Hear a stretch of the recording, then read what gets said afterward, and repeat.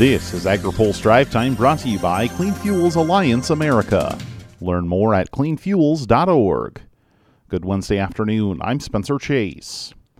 A mandatory update of the nation's base acres could free up money to boost farm program payments for many producers, but that would happen at the expense of others. An analysis by the Senate Ag Committee's GOP staff says making the change would cost 34 states a combined $3 billion in farm program payments, while another 16 states would gain about $1.1 billion. Some farm groups would like to see that remaining $1.9 billion reallocated back into the Farm Bill, specifically through increased commodity program supports. But many states set to lose potential payments will loom large in the upcoming Farm Bill. California, the home state of House Speaker Kevin McCarthy, would see the biggest loss at more than $450 million. Arkansas, the home state of Senate Ag Ranking Member John Bozeman, would be on the hook for $314 million. The biggest winners in the update would be Kansas, Missouri, and the Dakotas, with each gaining at least $130 million in payments. But Bozeman says he believes the idea is a non-starter, since it would impact red and blue states across the country. Phil Brasher has more in his story on agripulse.com.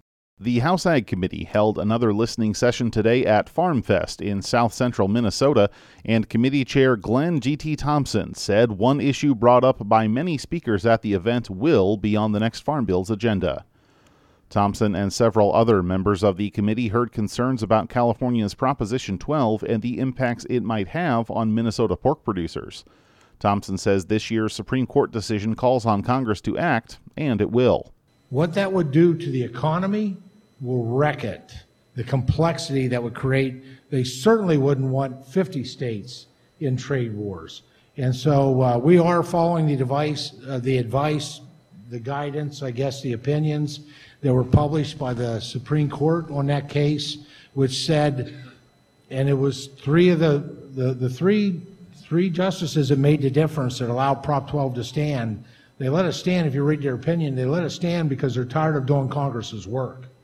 And they said this needs to be fixed, and the Farm Bill is the place to address this. Thompson also urged farm groups to get their ideas to the committee soon.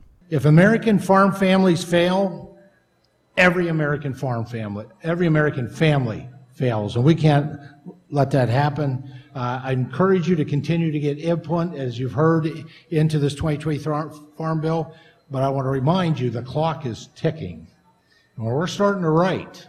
Today's event was the 51st feedback opportunity for the committee, and Thompson says more are in the works. Finally today, Missouri Ag Extension economist Scott Brown says he expects the current contraction in the cattle cycle to continue, which could have long-term impacts on prices paid by consumers. USDA's most recent cattle inventory report showed a 3% drop in the country's total herd year over year and a 52-year low for beef cattle supplies.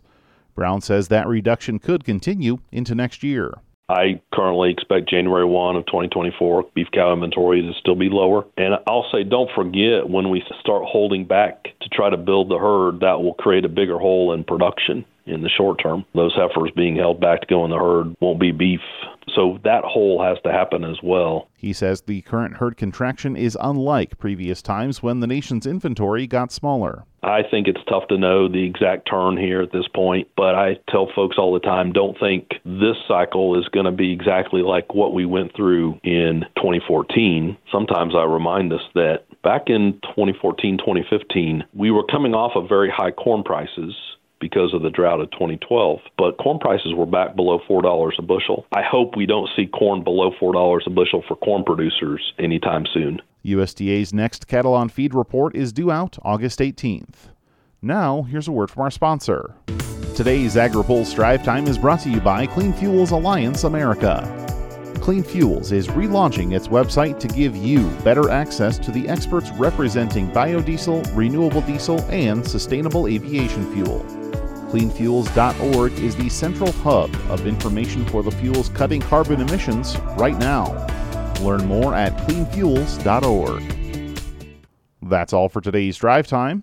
For more agriculture, trade, environment, and regulatory news, visit agripulse.com. Reporting in Washington, I'm Spencer Chase.